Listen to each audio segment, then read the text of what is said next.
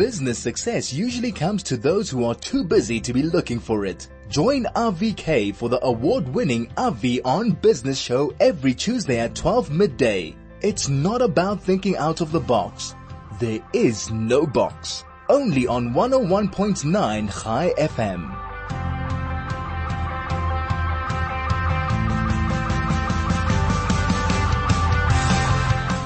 Welcome to 101.9 High FM. It's 8 minutes past 12. Thank you so much for joining us. Today's topic is absolutely fascinating. And with us is a guest that we've had a few times before. Always an interesting chat. Nevo Hadassah, who's the digital transformation partner at DYDX. Nevo, welcome back to High FM. Thank you so much. Great to be here. Great. We're talking about ethical pricing. And as I always say, the best chats are often had off air. But let's go back to the beginning of the chat we had before. And please explain to us, what is ethical pricing? Is there such a thing as ethical pricing? How does it really work? Sure. So ethical pricing really looks at the concept of what is a fair price to pay. And ethical pricing goes across a number of factors. So I guess it firstly arises because we find ourselves in a world where kind of social inequality is in some way systemic. In other words, we have systems and processes which make sure that the poor get poorer and the rich get richer. And I'm not a kind of a crazy socialist. I'm fairly capitalistic mindset, but even as a capitalist, I can see the dangers of how we do these things systemically. And I'll get back to exactly how it works. But not only that, we need ethical pricing to make sure that it's not cheaper to buy a product if you're rich than if you're poor. You need ethical pricing also because often companies produce goods and services, but the externalities in the old economic sense of the macroeconomic sense of anything that isn't priced into that transaction of willing buyer, willing seller is considered an externality. So let's assume you're buying a piece of clothing for 100 Rand.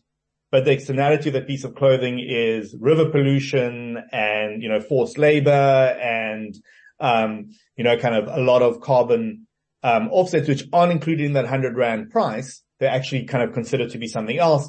Those are costs that consumers still pick up, right? That still impact us. We just pick them up after the fact as social ills or things that we see that don't work. And the other component of ethical pricing is when people utilize their market power to price out competitors or to create an unrealistic or overly inflated price point for a service that you have no choice but to buy. So practical example, data in South Africa. Should it be this expensive? Probably not, right? The fact that most airtime expires and that makes up 40% of our telco companies' profit margins, is that an ethical way to price it when the people that use that service are normally the poorest? Right? Are you actually following an ethical pricing model that says, guys, we could reduce everyone's data costs by X or let them last for 60 days instead of 30 days? There's a lot of different models you can have there, but often what happens, and this is where ethical pricing is really important, is we let the desire for profit, which is very Keynesian kind of idea, this profit and shareholder value over everything else, override our understanding of what does it take to have a functioning society and what is society actually paying for so that the profits that these companies are making are actually not true profits. Not from a consumer point of view, right? A shareholder may say, I'm making so much money, but actually the shareholder is picking up all these other costs, which are the day-to-day life costs at the behest of making bigger profit in just one small component of their life. So ethical pricing really helps executives rethink how they're pricing products in the market to be far more, I guess, circular or socially considerate. It doesn't mean that they necessarily have to make less profit, right? Because a lot of people have really got ethical pricing right. But it does mean that they need to consider what they're doing. So, well, is there a better way to make this profit? Or are there new opportunities to make profit which are better for everyone around? So that's kind of what ethical, and then you can dig into examples and you always uncover things in specific examples that you go into, which is always fun. No, Nevo, the cell phone and the data price is a very interesting example, because here in Israel, when you buy a cell phone contract, first of all, you're paying about 100, 120 rand per month, and you're getting 20, 25, 50 gigs of data. No one runs out of data. It's just unheard of. You can sit in the street on the train all day. You'll never have a problem. And yet in South Africa, you're saying that the majority of the profits on the big companies come from the data sales. So it becomes a chicken and egg scenario. Do we need the big profits in order to keep the employment and create growth? Or should we have smaller profits and cheaper and smaller margins in order to have a socioeconomic cost that's lower? It's a very interesting story. And I suppose the other one that we never really think about is that every time we go to one of these cheap retailers, we want to get as many t-shirts as we can for 100 rand, but we never bother to think of, well, how did they get it so cheap? Why is it 3 for 100 rand here and 1 for 250 rand just because I've got a little horse on the pocket? There's got to be a reason behind it. And that's obviously got to do with cheaper labor. It's got to do with cheaper labor. It's got to do with very different ways that they look at their components. So there's been a lot of pushback against a Chinese company called Shein, right, which is this big fast fashion clothing manufacturer, same with the H&M and everyone else. And a few things have happened. Firstly, most fast fashion clothes get destroyed. So they do not sell out all their stock. They overproduce to get their price per unit down, but then they go and destroy a lot of the unsold units because it's cheaper for them to destroy or to resell or to push into, African markets, the unsold units, so like developing world markets, the unsold units, than it is to necessarily produce them at a higher cost. So they've got this cost of scale efficiency they're pushing for. That's number one. So we're overproducing and then wasting, which is a huge environmental impact. So not just labor cost impact, environmental impact, which you're all paying for, right? All the storms that now recently happened in the Western Cape, all these things. I mean, some of it's in a normal weather pattern, some of it is accentuated by what's happening, but somebody's going to pick up the bill, right? And it's taxpayers that are picking up the bill. So I think that's number one. Number two, what you'll see with that they're doing when they're doing all this kind of mass production and cheap costs is they are flooding local markets with that, right? So you get back to like it's slightly protectionist maybe, but because their pricing is so unrealistic, right? They've priced out all the externalities that occur. When the price hits a local market, it can't sustainably be made in South Africa or in Israel or anywhere else because it just, it just can't be done. You can't get that volume and that price quantity component done. And so we end up with local markets being damaged and fewer people actually having like work opportunities in those markets. So yes, you've got 3 t-shirts for 100, but actually what you've done is probably killed the local economy of lots of jobs and lots of opportunities for growth in the local economy because consumers want to buy cheap shirts. And the truth is it doesn't cost 100, right? It costs a lot more than 100. You're just not paying the price at the till. You're paying the price somewhere else. And that's part of the challenge. I think that was an interesting example because we do know, many years ago, not many, but maybe 5 or 7 years ago, there was a major upheaval in the textile industry in South Africa. The bottom line is South Africa cannot compete with the imported stuff. It just can't, as long as they're niche or they're producing something very specific, you just can't compete with the massive factories that are in the East. And that is hurting local production. But ultimately, the argument is that the consumer is getting what they want and able to clothe their family a lot quicker. Now, just before we go to the break, maybe let's just discuss, you've written a book or you are in process of writing a book which hasn't been published yet. Yeah. What motivated you to write a book on this topic? So we've been doing a lot of work with large manufacturers around the world, right? Like we kind of do a lot of product innovation work and everything else. And we started a project recently about 2 or 3 years ago where we basically started going into township areas and into developing worlds. We've got a project in Bangladesh now and Kenya and all these markets and working with the FMCG companies to try and automate and get rid of packaging and reduce the cost of food. What we realize is that it costs more to buy food in a spaza shop than it does at the Woolworths, right? And that's a problem. So the same like Tastic rice will cost more in a spaza shop than it will at Woolies. And when you start seeing inequalities in the market like that, you start realizing that why is this happening? Why are the poorest of the poor paying so much more than the richest of the rich, right? Than the 1%. Like why do we have these structural inequalities? And that led me to really start digging into it more and more. And the truth is I've been a pricing nerd for a long time, from probably about 20 years. I did some courses at MIT on it and, kind of studied economics and really and actually wrote the marketing textbooks chapters on pricing for UCT. So I've been involved in pricing for a long time, mostly from digital transformation and how pricing of products change when you're dealing with these channel changes. And as I was writing that book, which was originally just about digital transformation, the ethical impact came in and I realized it was a bigger crisis or a bigger issue for us going forward as society than how do I maximize my money utilizing digital channels and finding new pricing. And that's kind of how it became. That kind of started the passion for it. When's the book going to hit the shelves?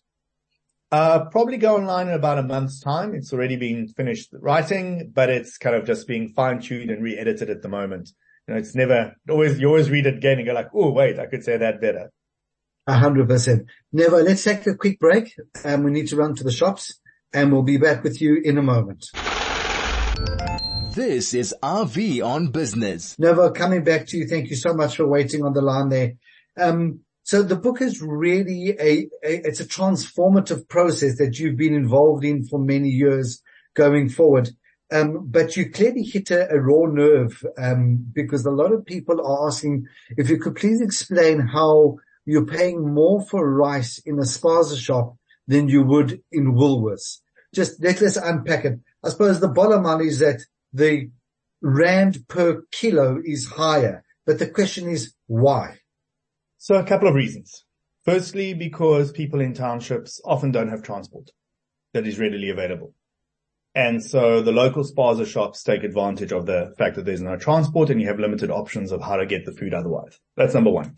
Number two, the spaza shops don't have the same wholesale deals or bulk buying power that the retailers do. And they often have to go and buy from wholesalers like Macro and all those people. And that kind of, pushes up their costs. So their margins aren't as deep as our retailers, as the massive retailers. And thirdly, because they can, right? Because that's like, where else are you going to go? And the prices are relatively the same across. There's no competition really from a pricing point of view in spaza shops. It's not like it's going to be 1 rand cheaper here and 1 rand. It's not how it works. It's pretty much the same price everywhere.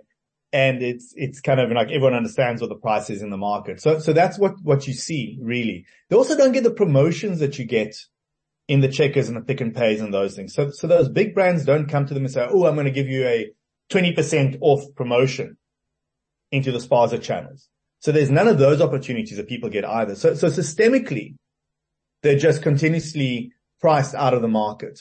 And it happens across all categories of products that they're faced with.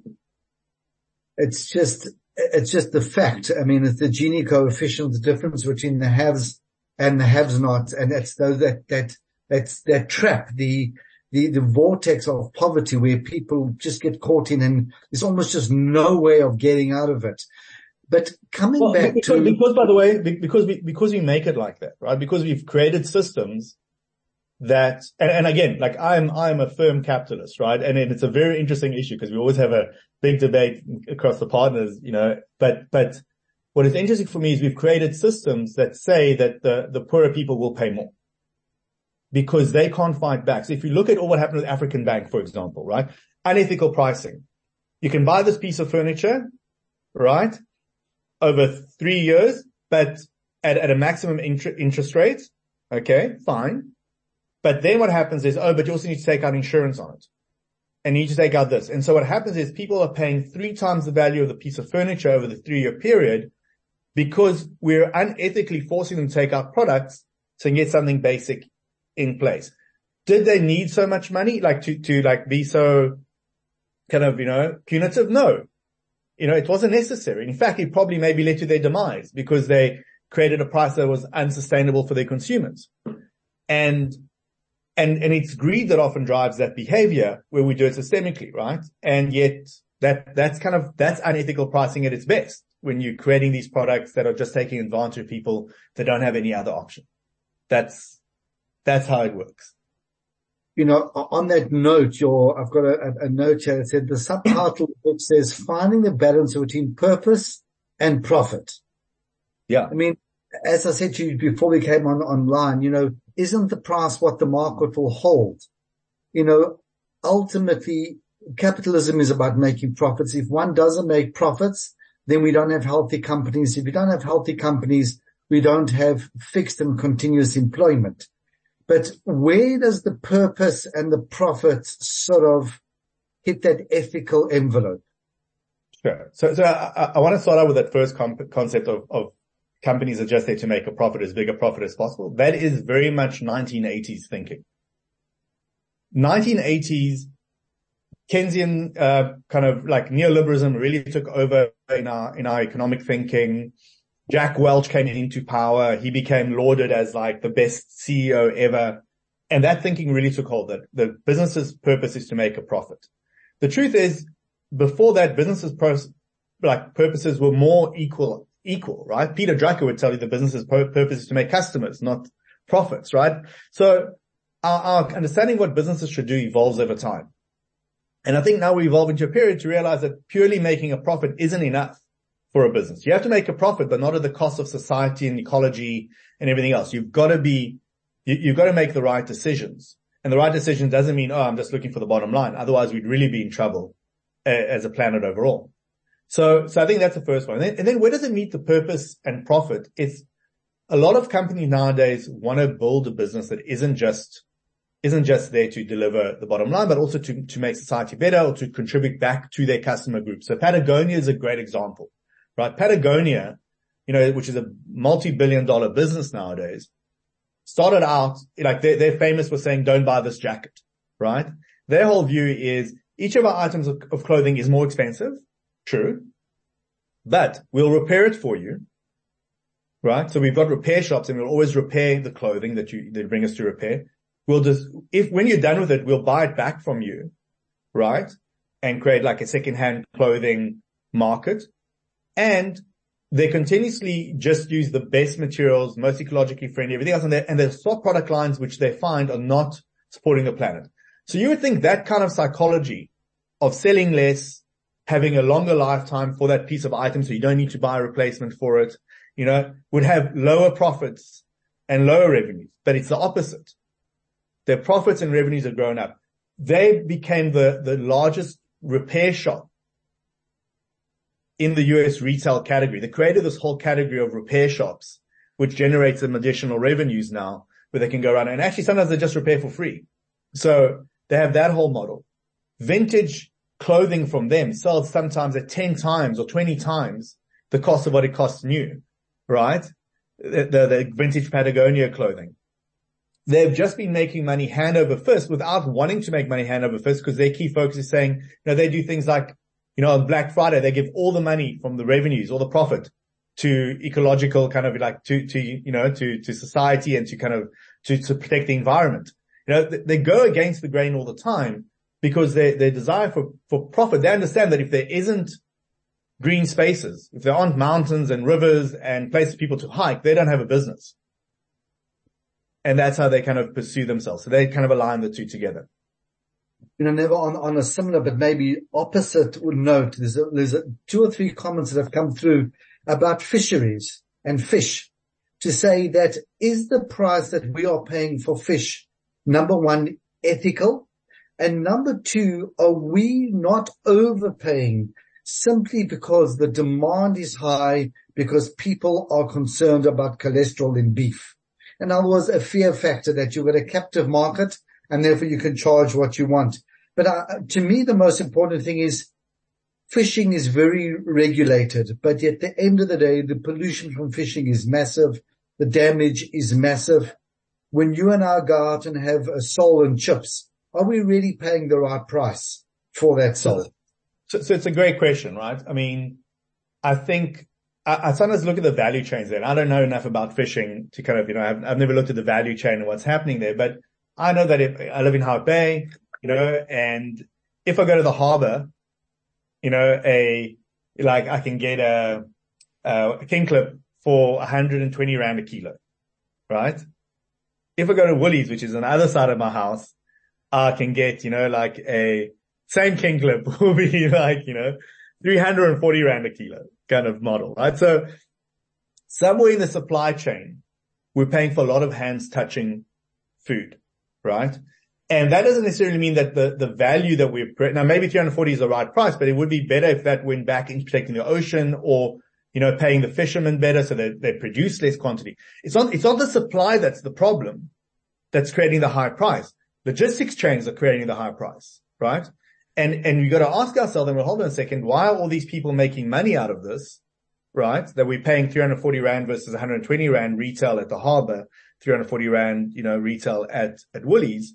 And is that really value that's coming back to the problems we're trying to solve? So for me, the ethical pricing on that is the price too high, too low? I really don't know in that market, but I assume that we're paying a high price anyway. We're just not seeing that money go maybe to the most effective way of containing that price. That would be my take, but I, again, don't know enough about it. Never. Sometimes I think that listeners sit together and then they just send like a whole batch of questions from 5 different email addresses. What's interesting that's come up here with a typical South African and maybe more specific Johannesburg scenario is electricity supply. Why are we paying top rate for electricity? It's incredibly expensive. Supply is poor to non-existent.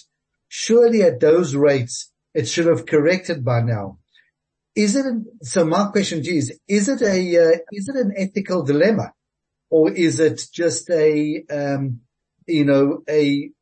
reality of living in a country like South Africa? I think it's a reality of living in a country like South Africa where it's obviously unethical, right? Is it ethical or not? It's not ethical, right? It's not an ethical situation, but it's not set up to be ethical situations. Most of what we experience is not ethical. The theory, the myth is that free capitalism means that we are price makers, that the consumer decides what the price is. Good luck deciding what the price is on electricity. It's what you're given. It's not what you're willing to take.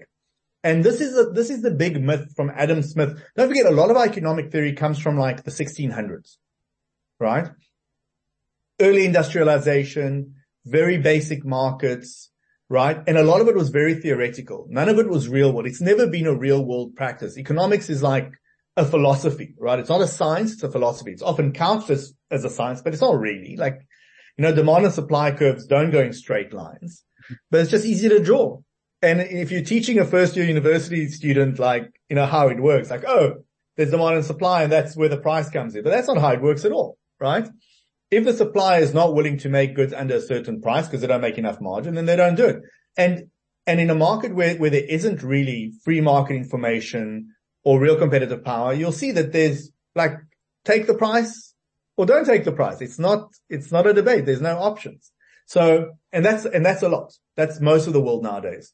Large companies, large government institutions deciding the price points and either hiding it from you or creating practices which they kind of put into law. I'll give you a good example, the one that always grates me. Let's assume a very rich person wants to buy a flat somewhere in, let's make it Joburg, Sandton for 2 million Rand, right? Okay. Got 3 other flats or 4 other flats. He goes to Investec and Investec says to him, cool, this is going to be your interest rate. It's prime less 3%, right? Or whatever it is. A poor person goes and wants to buy the same flat. Exactly the same flat. Will they get prime minus 3%? No. They will get to pay prime plus because they're poor. And so let's ask ourselves the ethical question here. Both of the mortgages are underlined by the same asset. Correct. Right? It's exactly the same asset. It's worth 2 million Rand. The valuer comes in and says, yep, this is 2 million Rand. Right? Why do we charge the poor person more than we do the rich person when we know they're poor? Right? We're saying to the person, hey, you can't afford this or you're going to struggle to afford this. I'm going to make sure it's almost impossible for you to afford this because I've got some theory of risk that you could default. Right? Which isn't aligned to the guy that has 5 flats who's probably more likely to default because he probably has very bad you know what I'm saying? He has money, it's fine. No, it's not fine. It's not a better risk necessarily, but we assume more cash means less risk, which isn't true. And we ensure that the poor person pays more, and that's unethical. Nevo, the way things are going today, where, we were talking about your book, the way publishing is done. Anybody can publish today. It's just a whole different world. The fact that retail stores on the high streets in the UK and in New York City, for example, are really suffering because people simply get 14 deliveries from Amazon a day because they need tissues, and then they remember toothpaste, and then they remember toilet paper. It's insane what happens, and it all gets delivered. Where are we heading to when it comes to ethical pricing? Is this something that's in the consciousness of people, just like people are worried about buying organic or buying stuff that's not genetically modified? Is this something in the psyche, or are we simply going to keep going on the way we are now?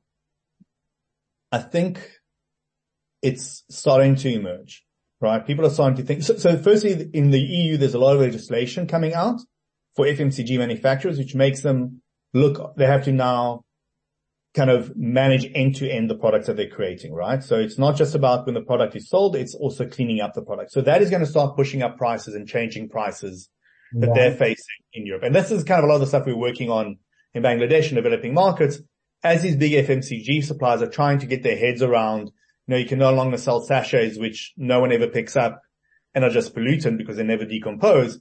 How do I now sell shampoo into the lower income markets? How do I sell washing powder? All of those things, those are projects we're working on all the time and making us think through that life cycle and seeing the big companies look at that life cycle, right? So you're seeing that being forced from a regulatory point of view. Here and there's pockets of conscious consumers that want to know that they're buying something from somebody that has an ethical background. And those companies often do very well for what they are and for their sizes. And if you give them enough time, like a Patagonia, they become huge, giant businesses, right? That evolve with time and really lead the market in what should happen. And what happens, unfortunately, on the other side is you get greenwashing, right? So what's been happening in the kind of retail sector and even in the investment sector is the whole rise of ESG, right? ESG as a concept. And H&M, for example, recently was sued by its customers. There was a class action lawsuit against H&M because they promoted a range of clothing as more friendly to the planet. And they charge a premium for it because they said, well, people that care about the planet will pay more for better clothing that's better the planet. The only problem was that clothing was completely not better for the planet, right? It actually utilized more water and was more damaging to the planet than the traditional clothing line. And therefore the lawsuit by their customers that had purchased this saying, we want our money back and you guys have to stop this. And what we see also in the UK now, in the EU, there's far more stringent advertising rules against companies that are pretending to be green, right? Just to get the benefit of consumers buying from them. So it's a big enough issue that consumers are buying stuff that is green and willing to pay a premium, but it's not a big enough issue for the people running the companies or the management of the companies to actually really make a difference in what they're doing. They'd rather just lie about it very often. So now there's very strict advertising rules around this to try and stop companies from falsely portraying what they're doing to make, from a green perspective. Because the truth is it's really hard. It's a very, very hard business case to make to say, I've got a factory making 10 million tons of this. And if I change from product X, which is harmful to the environment, to product Y, which is better for the environment, it's going to cost me an extra 5 cents, but I'm not going to sell X amount. I'm just going to it's just hard maths for executives to do. And everyone pushes it down the line to somebody else to do it, right? No one wants to be the executive to say, guys, we've got to do a better thing here. We've got to make the right choice. We know this is bad. We know we're hurting the environment. We know we're putting pollutants in the water, but if no one catches us, it's very, very difficult situation for people to be in. And so, yes, the question is there a rising thing? I guess there is, but it's also being counteracted by the fact that people are just greenwashing a lot of it away. I think so much of it has also got to do with the way the whole world is evolving. The whole idea of, for example, green vehicles, only using electric cars. I personally have a major challenge with that because it's all good and well, but those batteries to produce, and they're toxic. Electricity that charges it. Most countries are still using fossil fuel to do that. At what cost does that fossil fuel come to? In South Africa, fossil fuel to me, excuse expression, burns me. Because at the end of the day, there are a elite handful that are benefiting from government tenders and are profiting from all the chaos that's going on. And yet we could have electric cars, which would maybe in South Africa, which would add to the variety, but because supply is so unreliable, we can't do it. So it's really a scenario that we have to look at in total. But what you've done is that you've put the discussion on the table and you put it in the forefront, and people are there and people are discussing it. Nevo, unfortunately, we've got a minute left, so let me give you half a minute to wrap up. What is your last say on the concept of ethical pricing? So I think my last say on the concept is that if you're running a business, right, if you're the entrepreneur or the business owner, and this is a business that you're running, the decision to be ethical in your pricing sits on you, right? Look at your belief system. Look at what it is that you want to create. What is the society you want to see, look around, and start making decisions. Doesn't mean you have to make less money. There's often more creative ways that you can make money or find additional revenue streams that will surpass what you've got. But make that decision based on what the societies you want to be, and look at your pricing just to reflect that. Just say, well, hold on a second. Is this really right? Not just from a consumer point of view and a customer perspective, but also from an environmental perspective. And those are things. We run out of time. Nevo Hadassah Digital, a partner, digital transformation company, DYDX, as always. Thank you so much for your time. Craig, thanks for pushing the buttons, and we will speak to you next week.